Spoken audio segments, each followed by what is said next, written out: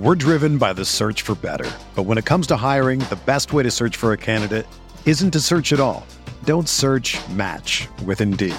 Indeed is your matching and hiring platform with over 350 million global monthly visitors, according to Indeed data, and a matching engine that helps you find quality candidates fast.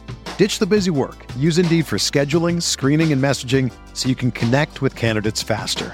Leveraging over 140 million qualifications and preferences every day, Indeed's matching engine is constantly learning from your preferences, so the more you use Indeed, the better it gets. Join more than 3.5 million businesses worldwide that use Indeed to hire great talent fast. And listeners of this show will get a $75 sponsored job credit to get your jobs more visibility at Indeed.com/Blue Wire. Just go to Indeed.com/Blue Wire right now and support our show by saying that you heard about Indeed on this podcast. That's Indeed.com/Blue Wire. Terms and conditions apply. Need to hire? You need Indeed. Arizona, Colorado, Indiana, Michigan, New Jersey, Tennessee, and Virginia. WynnBET is now live in all these states, and the excitement of Wynn Las Vegas has finally landed in online sports betting and casino play. For boosted parlays to live in-game offs on every major sport, WynnBET gives you the tools to win. Sign up today for your risk-free $1,000 sports bet. Download the WynnBET app now or visit wynnbet.com. That's WHNN bet.com to start winning. It's Big Blue Banter, the answer to all your Giants matters. From run game to coaching to Bob Shepard's timbre. Hosted by Dan Schneier, analysis on fire. A Giants fan since day one, now preaching to the choir. Joined by Nick Filato, breakdowns with bravado. Passing you the facts like he passes on gelato. From just outside New York, a couple football dorks. A killer podcast when Dan says receiver corpse. They do the play-by-play, dropping almost every day. These experts know the X and O's just like Danny O'Shea. They do the review of the All-22, dissecting every throw. Osi Umenyiora lit up Dan Venora when he was a guest on the show. So there you have it, a podcast for Giants fans who are rabid, who can't wait for Sundays, the NFC East, the Fantasy League standings. We'll see you back here. It's Big Blue Banter. Welcome back. It's the Big Blue Banter New York Giants football podcast. I'm Dan Schneier, joined as always my co-host Nick Filato. Unfortunately, coming to you after a very disappointing loss by the New York Giants to the Kansas City Chiefs. Some might consider this a moral victory based on the final score. Those people, I don't know if I would say that they're looking at the game correctly, though, because the Chiefs came into this game 3-4, have not looked like the team that they have the reputation of being. It was, without a doubt, the worst single game I've ever seen of Patrick Mahomes' career. I did not watch the Titans game start to finish last week, which was obviously the worst game of his career. They're not right on offense right now. They're a 3-4 team. And once again, we find ourselves saying the Giants should have won that game, right? We find ourselves saying this was a winnable game. This is something we've said now a lot in these first 2 years during the Joe Judge era. We've said this a lot. Like way more than I remember for Pat Shurmur, way more than I remember for Ben McAdoo, way more than I remember in the back end of those Coughlin years when they were losing football games. And at what point does the question turn? Does the narrative turn? Or do we have just not forget narratives? Do we have to ask ourselves, whose fault is that when we consistently have to ask ourselves, why are the Giants are not coming away with wins in almost any of these close games and almost any of these games where we say they should have won. They should have won that game. And the Giants had every opportunity to win this football game. The Chiefs, they had a great fumble from Logan Ryan. They stopped them in the red zone when a ball hit off a helmet and popped in the air, and the Giants intercepted that pass. And yet they find themselves on the losing end again. They're now 2-6. It's through week 8 again. They're completely done. We can talk about that. I don't need to beat the barrel on that because I first want to ask because that to me, that it's over. It's over for Gettleman in this regime. It should have been over a long time ago. This is it. Another lost season. This is it. But Nick, I got to ask you, man, like, what is the case right now for Joe Judge? Because I tweeted this and I want to get your take on this. Right now, the way I see it, Nick, if I'm just looking at this thing objectively for the future of this franchise, simply just not any narrative, not any bias, just purely objectively speaking right now, What's the argument for what Joe Judge does well as a coach? Because we can say some of the things he doesn't do well, and we can talk about those. And that's constantly coaching not to lose. Decision to go for a field goal on 4th and 1 in the red zone tonight, which honestly, in the end, could be the difference in why they lost this game. So with 4th and goal from the 18, instead of the Chiefs being in a 17-17 game where they can simply kick the field goal to go up 20-17 with 1:07 on the clock, if the Giants don't settle for that 23-yard field goal in the second quarter, and they go for it on 4th and goal from the 2, and they score a touchdown, well, now it's 21-17 Giants, and the Chiefs simply can't kick a field goal. They have to try to convert a 4th and 18. So once again, coaching not to lose, settling for these stupid short field goals, don't end up winning you games. They just seem to never come through. That's 1. 2, it's constantly burning timeouts.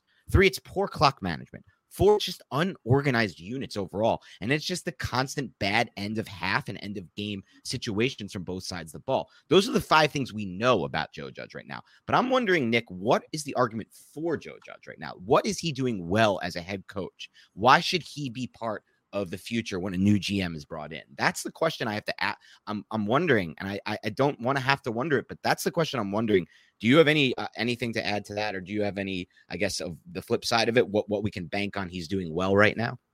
First off, I think the flip side would be that he says all the right things and that he has the locker room and that he has a plan and that he seems to be very organized and he's very detail and goal oriented. But I would combat that with the overall message of Joe Judge since he took this job was we're going to pay attention to the details. We're going to be fundamentally sound. We're not going to shoot ourselves in the foot. We're not going to commit dumb penalties. Well, they committed 10 dumb penalties for 88 yards, and one of them was just an absolutely bogus face mask that should have never been called. That was egregious by the refs. But regardless, man, they had an unnecessary roughness. They had holding. They had illegal touching. They had a false start. They had 2 taunting penalties, man. 2 taunting penalties. I mean, that's horrendous. And then they also had the 2 offsides, one negating the Darnay Holmes interception, but I don't know if Pat Mahomes throws that ball. If he doesn't see the yellow laundry, you can kind of see him peer and see the yellow laundry and then throw the pass into tight coverage. Great play by Darnay Holmes, but they're not disciplined, man. This is every week,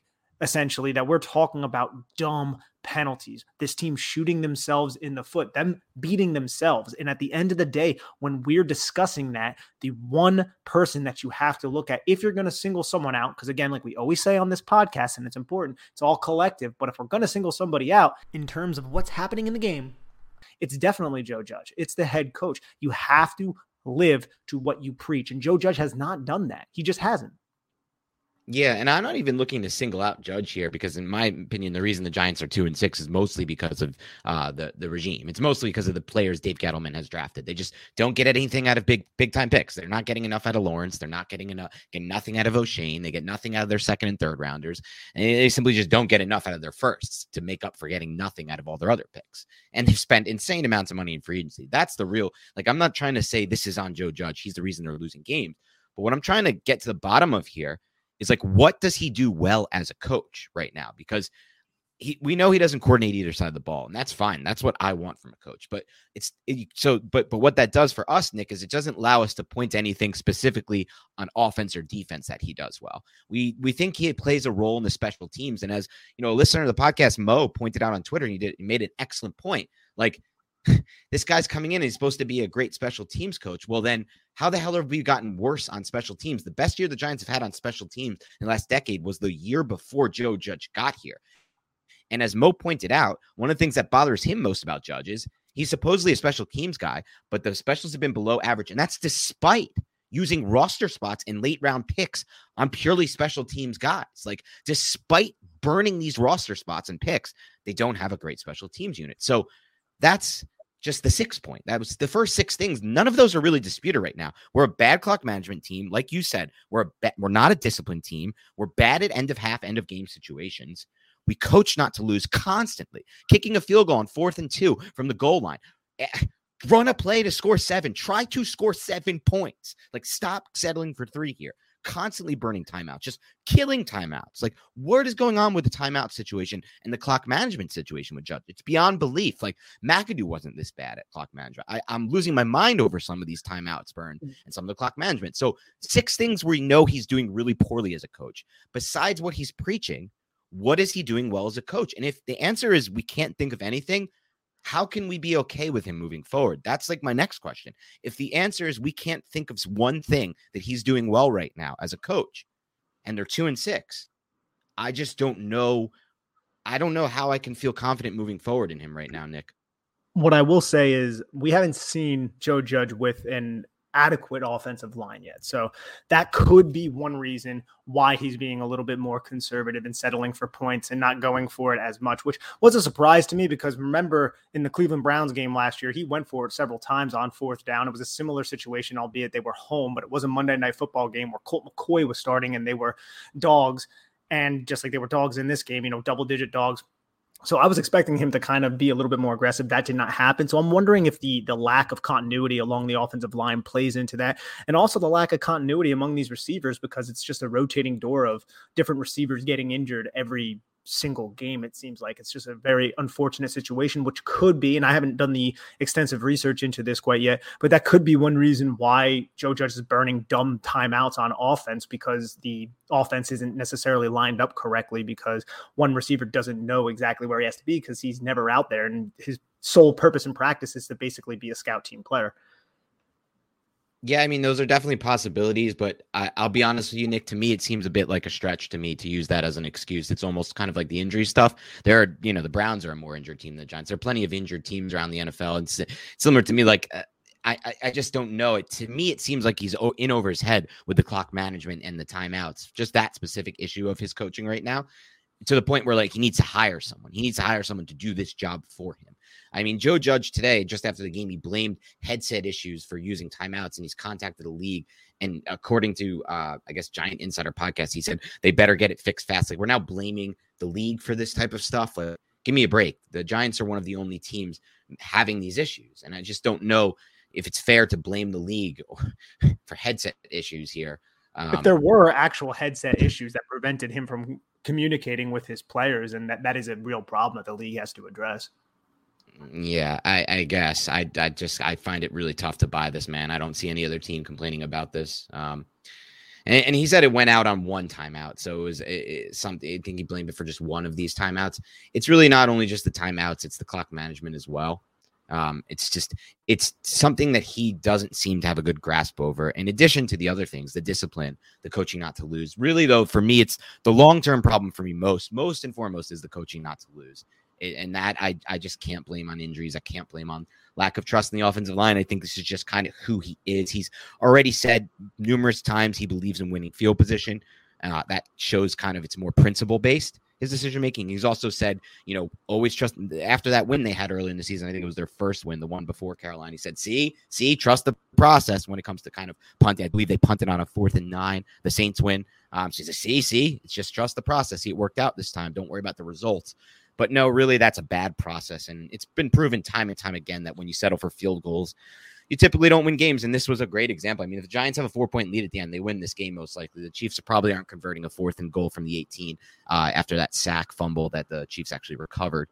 Imagine if the Giants recovered that ball. So I don't know, man. Right now, it seems like we can't figure out anything he's doing well as a coach, but it's hard to really argue against those 6 things he's doing poorly. Is that? I mean, there's some arguments. I mean, you've made them, but some of them, we can't find anything. The discipline, we can't find anything for that, right?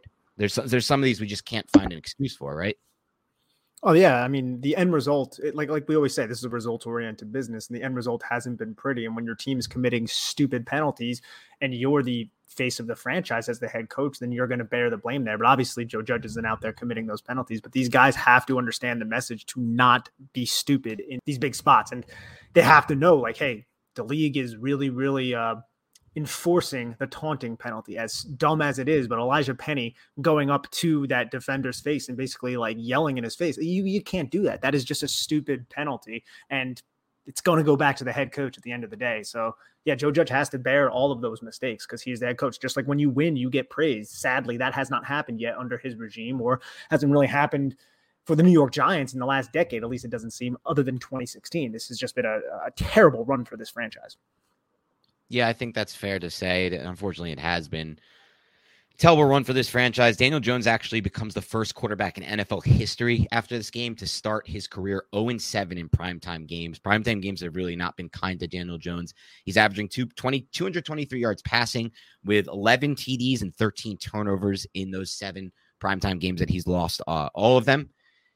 So that's not great. And, for me right now, I'll say this because the Chiefs clearly aren't right now. Like we said, this is the worst I've ever seen Mahomes. And right now, teams have a really good game plan to stop him. And it's really just drop 7 or 8, or really sometimes 9, not 9. Just drop like 7 or 8 guys into coverage, rush 4-3. Giants took that to the next level. I thought it sucks to take away like what the defense did, considering how often they were on the field.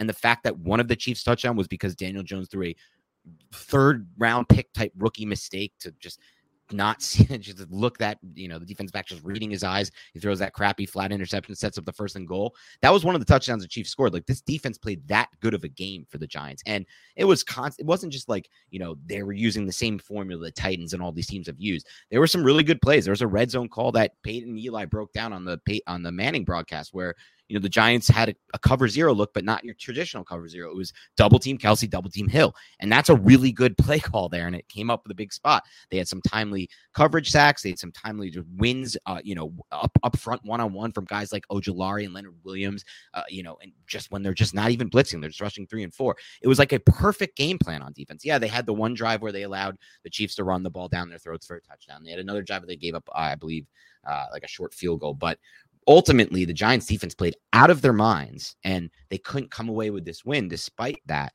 And in a lot of spots, for me, it's because of the coaching. It's because of Joe Judge burning those timeouts. It's because of the lack of clock management. It's because of him settling for a field goal on that 4th and goal from the 2, not thinking, hey, maybe we might need 4 extra points at the end of this game. And it turns out they did. And, it's because of the lack of discipline. Like you talked about, it's supposed to be a really disciplined team. It's because of the special teams. Riley Dixon's the 4th highest paid average punter in the league, and we're punting balls, getting 36 net yards toward the end of the game. And, at this, and it's constant with this team now, man. It's so constant for us. We come out of these games. Sometimes they're competitive, but in the end, they always tend to lose. And now they're 2-6 again. This was basically a must-win game in my mind. Like, the NFC East 7th wild card spot is so bad. It might be similar to 2020 where we like convince ourselves of progress toward the end of this season, I guess, if they can kind of fight back into like, well, if the Bears and the the Bears and the blah, blah, blah, and the Saints lose this game, and then this team loses to this team, the Giants win this team and this team, like come up with some stupid scenario where 17 different variables need to happen for the Giants to make playoffs. That might still happen because the 7th wild card spot is so bad right now, but in reality, the Giants are not in a position to make the playoffs right now through 8 games, and that's despite going all in on this season. Like, they've gone all in. They now have $9 million in dead cap or $8 million in dead cap if they want to cut Sterling Shepard next year, and he's injured every year. They've pushed back the cap hits on all these contracts, in addition to having, the 2nd, the 4th, the 6th overall picks through the years, including another one that they traded back and took a Tony on. And just at this point, the product needs to be better at this point. And it's frustrating for me, man. I'm feeling a little worn out, to be honest with you, Nick. It's disappointing, but it's not surprising to me at all. And my biggest thing now is like, I'm all the other things, aside, because we know where we're at with this regime as far as the general management goes. There's no reason to talk about it, I don't think, anymore, because if you're defending it at this point, I don't know why. I'll just be honest, but it's the coaching, man. It's the coaching, because I just don't know if I can have any confidence in Joe Judge at this point. And I don't know why we should. No, neither do I. I mean, you have to be better with your timeouts. You have to have a more disciplined program. And you have to win these close games. You can't consistently lose close games, man. You just can't. And it seems like every week we've gone on here outside of the Rams game and, the Broncos game, I guess you can say, we have come away with, wow, if this happened or if this happened, then they would have won. But those things never tend to happen. And I know we have 2 wins this season, 2 games that one was a blowout against Carolina last week, and then the kind of miraculous comeback in New Orleans. But other than that, man, there's not a lot to kind of go off of for if we're looking forward. And I'm not saying that, Joe Judge, I want him fired, he needs to go. I'm not saying any of those things, but man, you need to start winning some damn football games. We're 8 weeks into 2021 and we still come away with the same just criticisms of this team. These same critiques, because they're not getting any better, and it doesn't seem like they're learning from the mistakes that they continuously make, and they're playing undisciplined football. Yeah, and we can turn the page on Joe Judge, and because we've spent a lot of time on that already. I think we've both kind of made our points clear. For what you said, I will wrap it up with saying this though, Nick, just to kind of plant my flag. At this stage, I do want the Giants to move on from Joe Judge. At this stage right now, he still has 8 games to prove himself to me, but at this stage, he looks like a very like a coaching hire that is bordering on worse than Shermer, because at least Shermer had a good offense that came with him. So far, I haven't seen anything good from Judge. Literally nothing to me. I mean, like, people point to last year, they were competitive. They were competitive against backup quarterbacks, and then one game against Russell Wilson. That's not, it's overblown, and it's not fair to give credit to if we're going to be honest about the situation and objective about the situation. Like, grinding out wins against the Andy Daltons and the Brandon Allens of the world is not that it's not actually not impressive at all. So we'll wrap up there. Let's talk about some other things. Let's talk about Joe Judge's comment after the game. I'm just curious your take on this. They asked Joe Judge if this loss, so obviously the Giants dropped to 2-6 now, very unlikely they make the playoffs, but not out of it. They could win. They'd probably have to win all, but I think they could probably afford maybe one more loss. Do you think they could get it at 9-8? It would probably have to be 10-7, right? I don't know, man. The NFC is pretty bad. It could be a gross 7th wild card team, to be honest. Okay.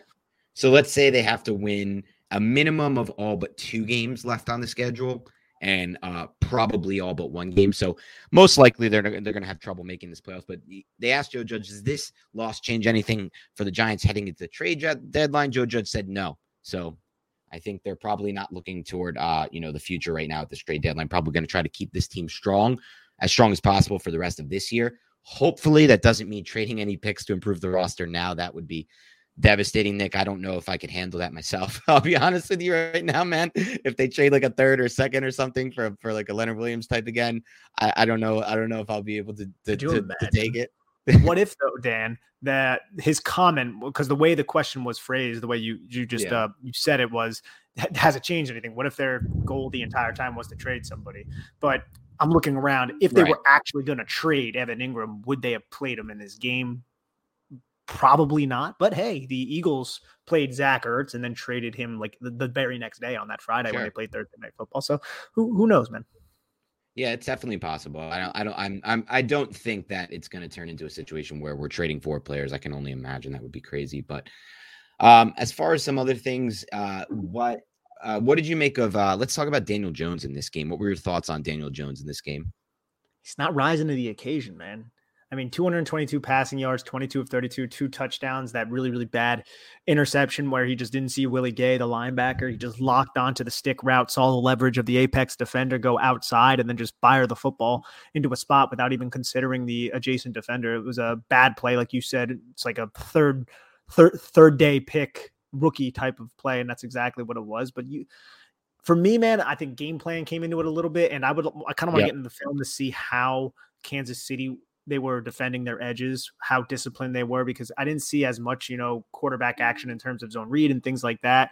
This was a game that you could have possibly stolen, man, and put yourself on the map, and it just didn't happen. I say all those things, but I also have to consider everything going around with Daniel Jones. And this is why it's a little maddening to me, Dan, and I want to get your take on this too, man, because I feel like we make a lot of excuses for Daniel Jones.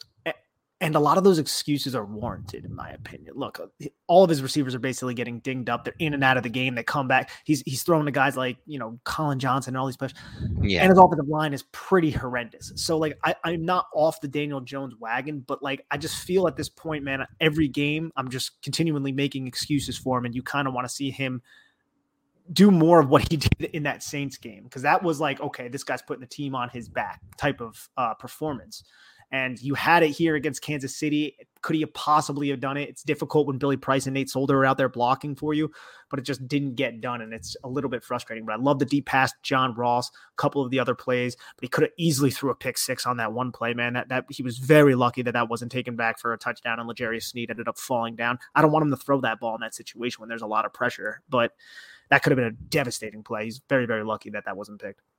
What's going on, everyone? Football is finally back, and there's no need to exhaust yourself searching all over the internet to find Giants tickets anymore, because TickPick, that's TickPick, is the original no-fee ticket site and the only one you'll ever need as you go to find NFL tickets. TickPick got rid of all those awful service fees that other ticket sites charge. Aren't those terrible? Which lets them guarantee the best prices on all of their NFL tickets. Don't believe it? If you can find better prices for the same seats on another ticket site, TickPick will give you 110% of the difference in the purchase price. That's a pretty good deal. If you just want to go check out the Giants, pregame, hopefully they win a football game, then please head on over to tickpick.com today to save $10 on your first order of Giants tickets. That's tickpick.com. Check it out, everyone. We're driven by the search for better. But when it comes to hiring, the best way to search for a candidate isn't to search at all. Don't search, match with Indeed. Indeed is your matching and hiring platform with over 350 million global monthly visitors, according to Indeed data, and a matching engine that helps you find quality candidates fast. Ditch the busy work. Use Indeed for scheduling, screening, and messaging so you can connect with candidates faster. Leveraging over 140 million qualifications and preferences every day, Indeed's matching engine is constantly learning from your preferences, so the more you use Indeed, the better it gets. Join more than 3.5 million businesses worldwide that use Indeed to hire great talent fast. And listeners of this show will get a $75 sponsored job credit to get your jobs more visibility at Indeed.com/Blue Wire. Just go to Indeed.com/Blue Wire right now and support our show by saying that you heard about Indeed on this podcast. That's Indeed.com/Blue Wire. Terms and conditions apply. Need to hire? You need Indeed.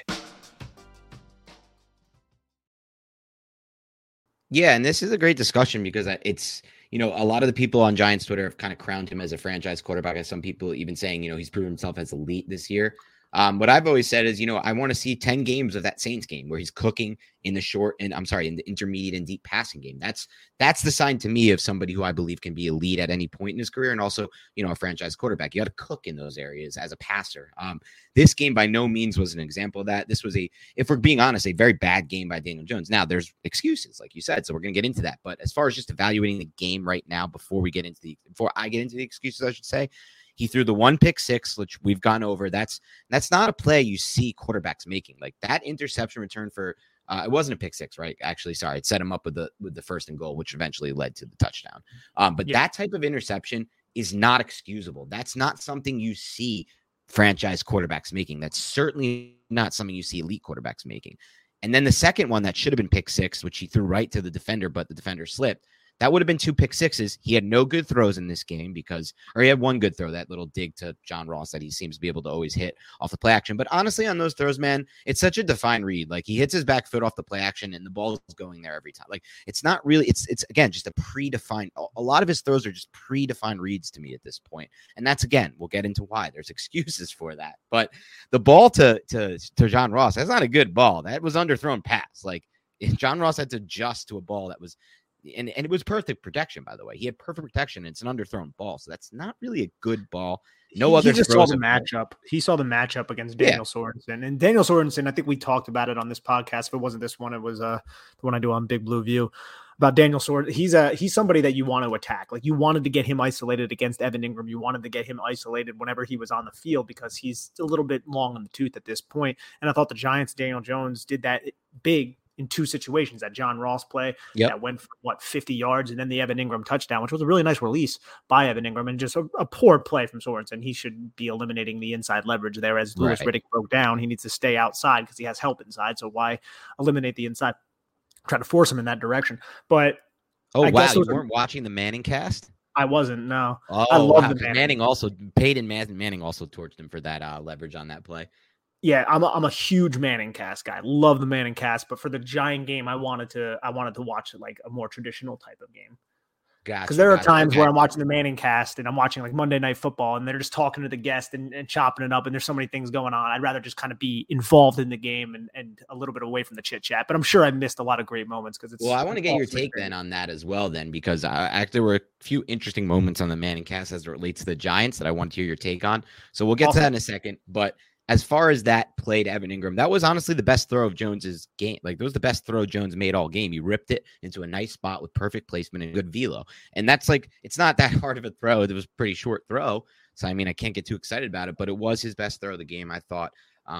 But again, like my whole thing with Jones is right now, I think there's a few things that I'll probably my big points here that we'll wrap up on as far as Jones goes. One, I'm kind of with you in the sense that I don't want to keep making excuses. That can't be a good sign. Like when we're consistently making excuses, it's not a good sign.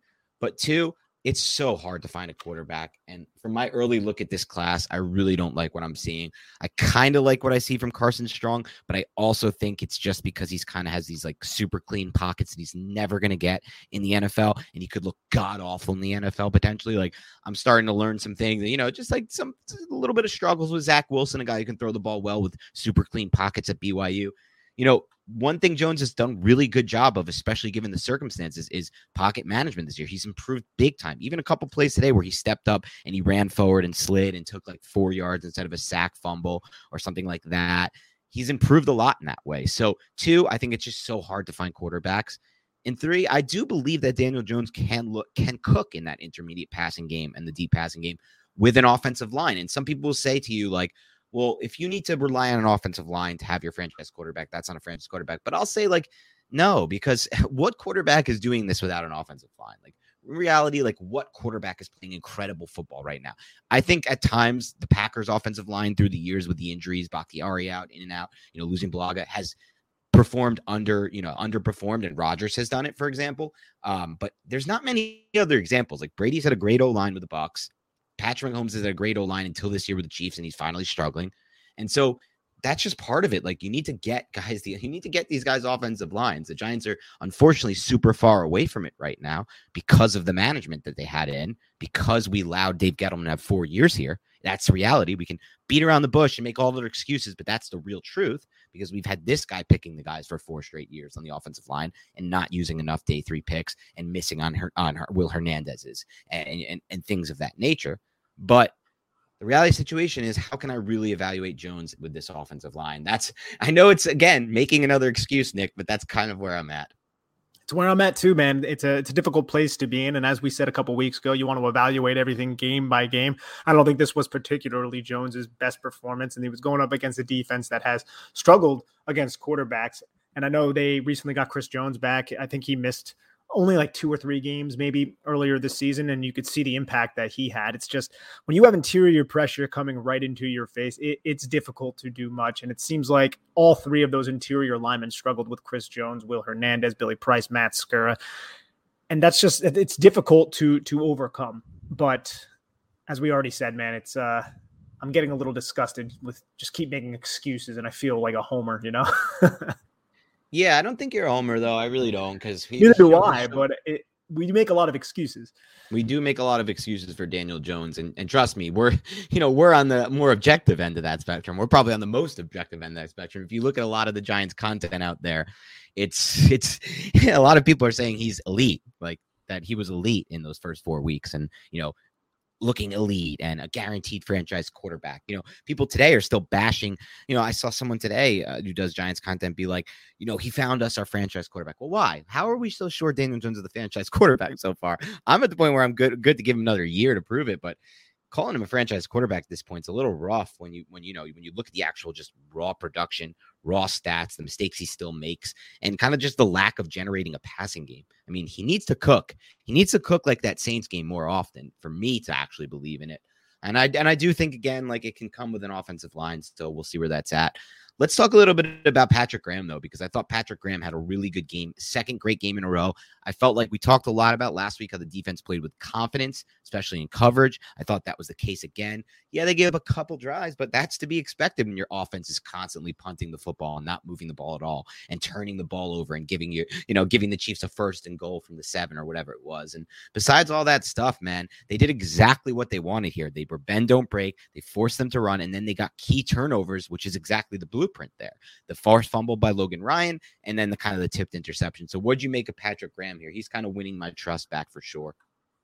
Same here, man. Definitely. I mean, they replicated a lot of what the Bills and the Ravens did, play a lot of too high, force everything underneath. And that's why you end up with Darrell Williams with like 6 catches for 61 yards. The Giants were giving up the flat, trusting their tackling ability and rallying to the football. And I felt like they did a really good job because, again, Patrick Mahomes, every time he's looking deep, man, he's looking deep. Okay, it's not there. I'm going to check it down. Well, sometimes he's a little bit late to check down. So what does that end up meaning? That ends up meaning that he get sacked. That means that the pressure gets there and he tries to extemporize a little bit too much. And that's how the Giants end up getting, a couple sacks in this game on Patrick Mahomes, able to pressure him, force a fumble on the one play. They didn't end up recovering it, but I thought the defense was opportunistic. They were closing throwing lanes and really just harassed Patrick Mahomes in the sense of coverage. It seems like they're really playing as a defensive unit. I thought Adoree Jackson, James Bradbury, Logan Ryan, they all had exceptional games. Adoree Jackson on the one play, I know Louis Riddick broke it down. It was a deep post corner route, so a POCO route if you want to call it that. So basically Tyreek Hill's flying down the middle of the field, and then about 20 yards down the field, he just sticks his inside foot in the ground and goes back towards the flag in a corner type of route. But Adoree Jackson was right there to kind of play outside leverage to not allow that to even happen. I thought Adoree had a good game here. Yeah, Doree's quietly been better than I guess people would expect or realize or consider. Now, like some people say, well, if you're paying him all that money, he better be at least this good. But I personally am fine with like what I've seen so far from Adoree Jackson on the season, because I feel like every time I watch him on film and I focus on him, he's carrying the routes well and he's in phase, and that's what you expect from like these corners. And like you said, there was that one deep route where he played it perfectly. And I feel like I've said that about a lot of the games so far this season from the Giants with Adoree Jackson. So I'll give a game ball there too as well, or just kudos there, not necessarily a game ball. Liked what I saw from Leonard Williams today. Again, liked what I saw from Azeez. I think Azeez is building on what he's flashed recently there. So all good things really for me in the Giants defense. I think they're going to play like pretty consistent for the rest of the year. At least I hope. I have a good feeling right now about this defense.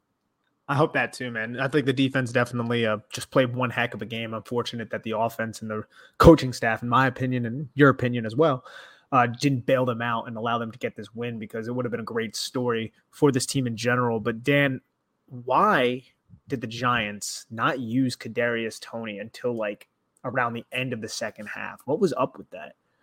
Yeah, I mean, you nailed it, Nick. They were confident enough to put him as a punt returner, but they weren't confident enough to build a game plan around him. That seems to me like it makes no sense whatsoever. I'd love to hear, a take on that maybe from a coach if we could ever get lucky enough to get something like that. Because it just doesn't seem to make all that much sense to me that you could have the kind of confidence to put him on specials where he can get re-injured pretty easily. He took a massive hit, but you don't want to game plan around him. You're key to winning this game. You're key, to winning this game and generating actual offense. The Giants scored 17 points against a defense that was worse in the red zone coming into this. I think I posted the stats. They were like fourth worst yards per attempt passing game. They're like fourth worst, third worst, and dead last. And red zone defense, the Chiefs, passing yards per attempt, and one other passing stat. And Giants only generated 17 points. Now, a lot of that is this offensive line. What they've been, their injuries, the horror of the injuries. Oh, come on. The injuries, Shane Lemieux, give me a break. These aren't the injuries. But it sucks to lose Thomas and Gates, but you still have Will Hernandez out there. You still have Nate Solder out there, okay? And Matt Parrott, who's not that good either. So miss me on that, please, for all those who are giving excuses there. But regardless of all that, like, there's a way to game plan around Kadarius Toney here. And I can't figure out why he wasn't in the game plan. Like, this was the game plan against Dallas. He was their whole offense against Dallas, the whole passing game. That pretty much should have been the case today. It wasn't. And so hard to fathom that as well, Nick. I don't know. I have no real explanation for it. Neither do I. I mean, at first, like through the first quarter, I was like, oh, okay, he's more of a decoy. They're right. They don't want to give him too much of a workload coming off the ankle injury. I guess I understand that. Then maybe he shouldn't have played. And then I see him out there in punt return after Dante Pettis gets hurt. And I'm like, whoa, what the heck? Are we serious right now? Like, I'm going to say this, man. And I wonder if you agree with me here. I don't think there's any situation. Well, not any situation. I don't want to say that. But in most situations, Darius Slayton should not be on the field over Kadarius Toney. Like, I think Kadarius Toney, and I said this a couple weeks ago, I said that Sterling Shepard should still play more than Kadarius Toney. I have flipped on that because that was before the Cowboys game, and that was just after the Saints game where he had his like mini breakout, and the Cowboys game was a huge breakout. Kadarius Toney, other than Saquon Barkley, is their best offensive weapon, and he needs to be utilized. And that's what everybody healthy, including Kenny Golladay, in my opinion. I actually think a healthy Kadarius Toney is a better weapon than Saquon Barkley, to be completely honest with you. I'm not as high on Barkley, I guess, as others. 2018 Barkley, yeah. I don't think he's been 2018 Barkley since 2018. for whatever reason, and still don't think his processing is that great as a runner. And they just simply don't utilize him enough as a receiver to make him as much of a weapon. There's Tony, like the way he looked against Dallas, like he was unbelievable. He was the entire offense. And even at times in the game since then against the Saints before that. But excuse me. But yeah, I'm with you. He's got to be on the field. Maybe that's just like easing him back in. I don't know.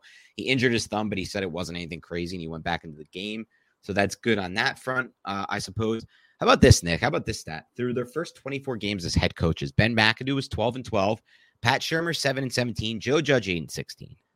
8-16, despite facing Andy Dalton with the Cowboys last year, Brandon Allen with the Bengals. I don't remember the other the other two, I should say, but I believe there were two other backup quarterbacks he faced. Taylor Heineke this year, who he lost to somehow. The Falcons, who the Giants somehow lost to. And then Teddy Bridgewater, who the Giants somehow lost to, and the Broncos look terrible. I mean, they have to squeeze out a win against the football team this past Sunday. So just a lot of really bad losses, in my opinion, and very few meaningful win. One meaningful win two. The Saints and the Seahawks. Two meaningful wins through 24 games is just simply not enough for me. Anything else specific, or do you have anything to say about that, or anything else specific about the defense? Because I kind of went on a little tangent there, so sorry about that. No, I mean, I just hope to keep seeing this defense. They're going to have a tough task against the Raiders next week, coming off of a bye week. I'm not certain if Josh Jacobs or Darren Waller will be back from their injuries, but the Giants, man, I mean, if this defense can continue to show strides, I mean, that will be one feel-good thing about this team, I think, because it was really bleak early in the season when they just kept giving up touchdowns late in the first half. But I'm encouraged to see this defense, and I'm excited to watch them on film. I really am excited to watch that part on film. The offense, not as much, man. It's just inefficient. They suck in the red zone. It's every week. I really liked the game plan last week against Carolina. This game plan, it didn't seem to have a strong identity. I didn't necessarily love it too much, but the tape will tell more. That's a great point, too, which we didn't really get to. A really bad game plan from Jason Garrett. Really came out flat here. Really missed a chance here to do, to have a really good game. I know you have bad tackles. I get it, Garrett. I give Garrett all the excuses in the world. Like, we talked about, like, the excuse game. And for me, I don't have excuses for Joe Judge. Like, all the crap. Like, to me, the problems Joe Judge has right now and that are impacting this team negatively don't really have excuses that really add up for me. But I can give excuses to Daniel Jones, and I can give excuses to Jason Garrett. It's hard to run an offense with this kind of offensive line. Now, that obviously doesn't excuse Gettleman, which we won't get to, but it's hard to run an offense with this kind of offensive line. That's fine. But you have to come out with something better than this against a defense that's been this bad as the Chiefs have been. Like, we're not talking about a good defense here. We're talking about a very bad defense. And to grind out 17 points against a bad defense, it's pretty unacceptable, regardless of what's going on with your offensive line and your receivers. Like, it's just, especially if Daniel Jones is a supposed franchise quarterback that some Giants fans were calling elite after the Saints game. Well, if that's the case, you can't score 17 against one of the worst defenses in the NFL, who didn't have a get-right game until this one. This was essentially a get-right game for the Chiefs defense, if we're being honest about the situation. Like, this is what you would call a get-right game. So just not acceptable.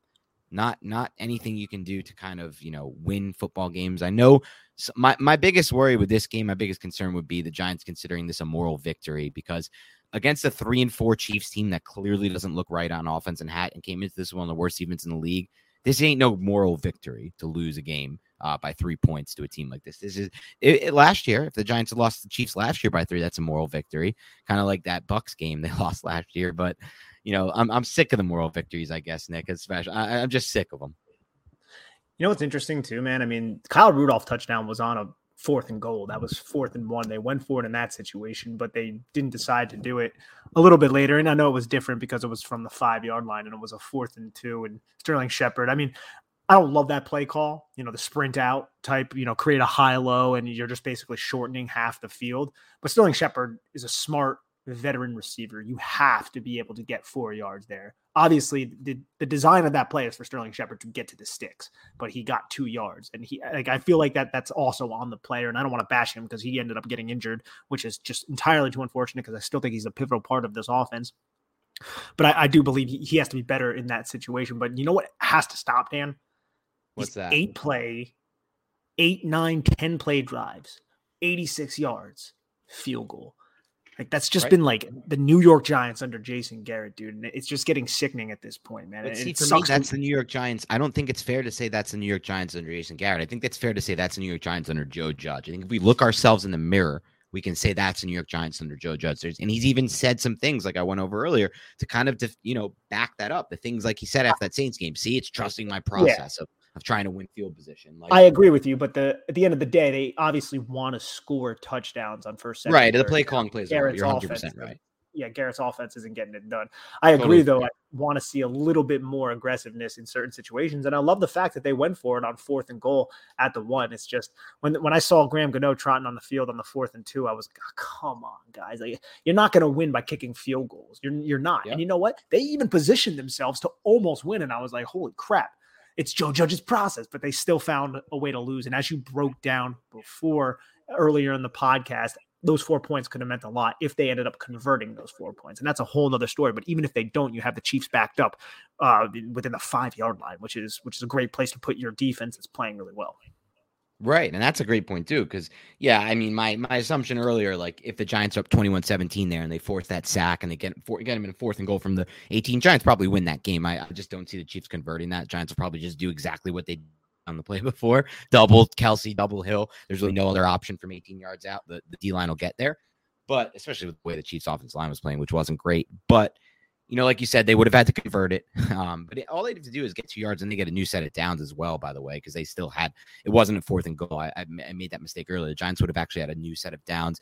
But like you said, man, worst-case scenario, they don't get the 3 points, but the Chiefs are backed up there. And with the way the defense is playing and how poorly the Chiefs offense is playing, maybe it's a safety like last week, or maybe it's just a punt that puts them right back in Gano's field goal range. So you don't really end up losing nothing if they can force a 3 and out, which is – basically the whole rationale for going for it always in those 4th and short situations near the goal line. It's been, proven over time. The good teams are doing it. The bad teams are doing what Joe Judge does over and over. But I guess eventually maybe that'll change. I hope, I guess not really. No, I'll be honest with you, Nick, they're 2-6 right now. If they don't win many more games, I don't think I'm going to be calling for Joe Judge to return. And I don't really think the new GM is probably going to be forced to keep him. We'll see what happens, but I wouldn't be shocked if he's allowed to move on, because right now Joe Judge is simply not doing enough with what he has to work with, unfortunately. So anything else on this loss? Nah, man, it's just disappointing, but that's literally the term that I've used 6 times at the end of every one of these quick reaction podcasts. And unfortunately, even going further back than that, we used it a lot last year. Absolutely. Hopefully, better times are ahead. We stick with us. We'll be there. And listen, the Giants have 2 first-round picks, so it's going to be a fun offseason no matter what. We're going to dig deep into the draft. Maybe they can make some kind of run in these last 9 games and try to grind out wins for themselves. But I'll say this. If we look back at this objectively, I'll end it on this. Let's be a little more, as a fan base, let's be a little more open to the idea. Let's be a little more open to the idea that progress is not actually progress if it means we go one more year with this regime like we did this past offseason. Progress is not actually then progress. It's actually moving yourselves backward, which I think is a lot of what, people who have been trying to move on from DG a long time ago, like myself and a lot of others, we're kind of trying to point to. We're kind of trying to point to the damage can be done by sticking with him.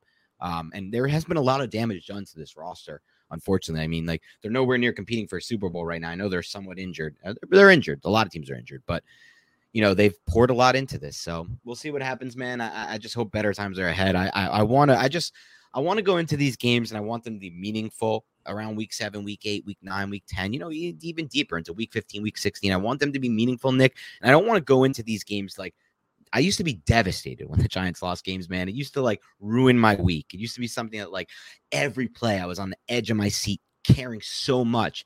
And I'll be honest with you, man, I've been beaten down, I've been worn down, and I've lost a lot of my care. It sucks to say, but right now it's hard to care about this the way it winning and losing, at least, in every single play. And when they lose these games, it's not affecting my weeks as much as it used to. It's crazy, man. I never thought I'd get to this, but I've been beaten down by this regime. I really have been. Yeah, I understand what you're saying, bro. Hopefully better times are ahead for all of us here on the Big Blue Banter podcast and all of us Giants fans. You never know. Things could get better. Anyway, thank you to everybody tuning in. Thank you to everybody who has done their part to help us grow this podcast over the years. This year especially, it's been a tough one for the Giants. Not that we're saying too much different from past years, but, we're up to 666 rating and review on iTunes. We want to get that to 667 if possible, because that's a weird number, 666. I'm not a very religious person, but I consider myself somewhat spiritual, and I just don't like to look at that 666. So do us a favor, somebody, leave us a rating or review, get us to 667 if you can. We want to get higher, but at least get us to 667 here. And thank you to everybody who's taking the time to watch us on the YouTube page. I know it's not as fun watching these videos when we're losing, but there's still important things we need to take away from. Is Daniel Jones going to be a part of our future? Can Azeez Ojulari be a star for us in the future? Can he be a big building block? And so on and so forth. Matt Parrott, still evaluating him. God, if he has a great second half, it's going to make me feel so much better going to the offseason, Nick. Just needing one less starting offensive lineman is going to make me feel so much better. I don't feel good about Hernandez right now, so I feel like we kind of need one more there as well. So just one fewer will be so nice. If we can go in with just Andrew Thomas and Matt Parrott, feeling good about those two, and maybe, Matt Skura, I guess. I don't know. Give me 3. If we can go in only needing to replace 2, it'll make me feel so much better. But so we'll be doing videos there as well. And then, as always, follow us on Instagram at NYBigBlueBanter. Otherwise, have a great rest of your week, and we'll talk to you soon.